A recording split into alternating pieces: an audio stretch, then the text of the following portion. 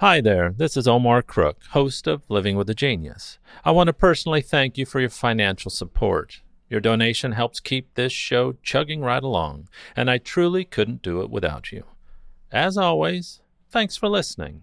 Be kind, do good work, and until next time. Here's Living with a Genius for June 30th, 2020. Today marks the anniversary of what has come to be known as Hitler's Night of the Long Knives.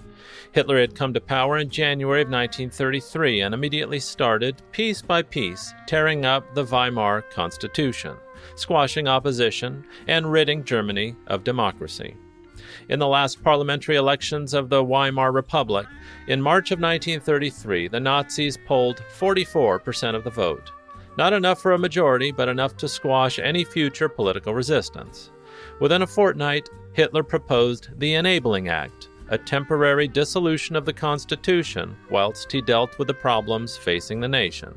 The Reichstag passed the proposal by 441 votes to 84. There would be no more elections nor a constitution to keep Hitler in check. The Reichstag had, in effect, voted away its own power. The temporary became permanent. Within a matter of weeks, it had become illegal to criticize the government. A new secret police force, the Gestapo, immediately began arresting unreliable persons, and Dachau, the first concentration camp, was opened to cater for their custody. Trade unions were banned, freedom of the press curtailed, and all other political parties declared illegal. Germany had become a one-party state with Hitler its leader, and soon its dictator. A year later, with Hitler's power almost absolute, only the excesses of the Brown Shirts, or the SA, and their bull-necked leader, Ernst Röhm, troubled the dictator. Their violence, which, as a revolutionary during the 1920s, Hitler would have endorsed, had become an embarrassment to the Chancellor. Having gained power through the proper process, Hitler wanted to win over the German people and international opinion through legitimate means, not by force. But Röhm and the SA felt that Hitler was going soft and had not given them their due reward for helping the Nazis into power.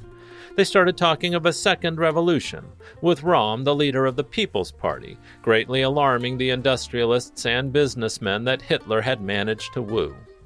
Röhm wanted also to merge the army with the SA under his command, which in turn alarmed the army and its chief, Werner von Blomberg.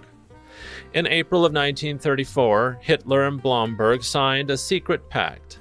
Hitler promised Blomberg and the army full control of the military, and in return, Blomberg promised Hitler the army's support when the time came for Hitler to claim the presidency, following the anticipated death of 86-year-old Paul von Hindenburg.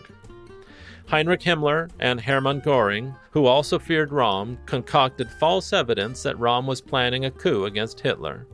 The SA's agitation was beginning to undermine the country's stability, and Hindenburg threatened to bring in martial law unless Hitler could bring the situation under control.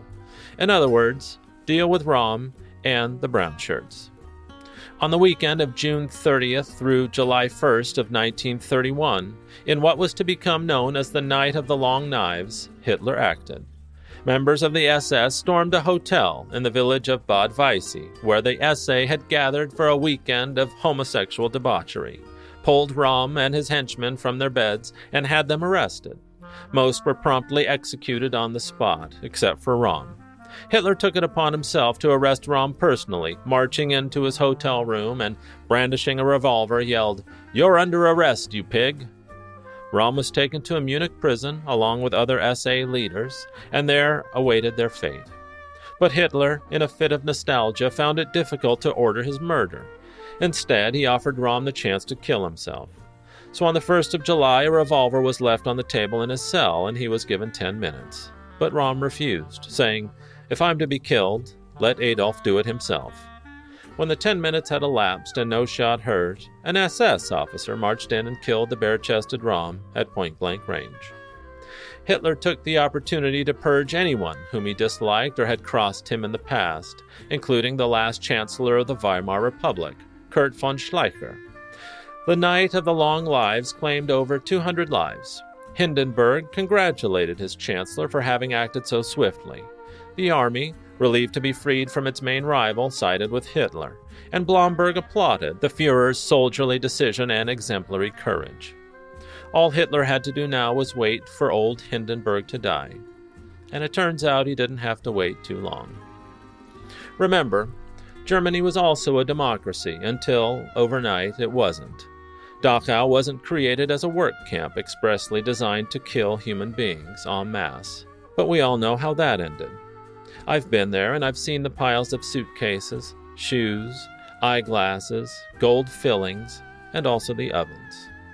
Conservatives cry foul when comparisons are made between Hitler and Donald Trump. But remember, Hitler was also a fat, insecure, gassy misanthrope with a small penis and a lust for revenge. But he wasn't a monster. He was just a man. And that's exactly what makes Donald Trump so terrifying to me. Just imagine what Trump could accomplish if he were smart, too. Thanks for listening. Be kind, do good work, vote, and until next time.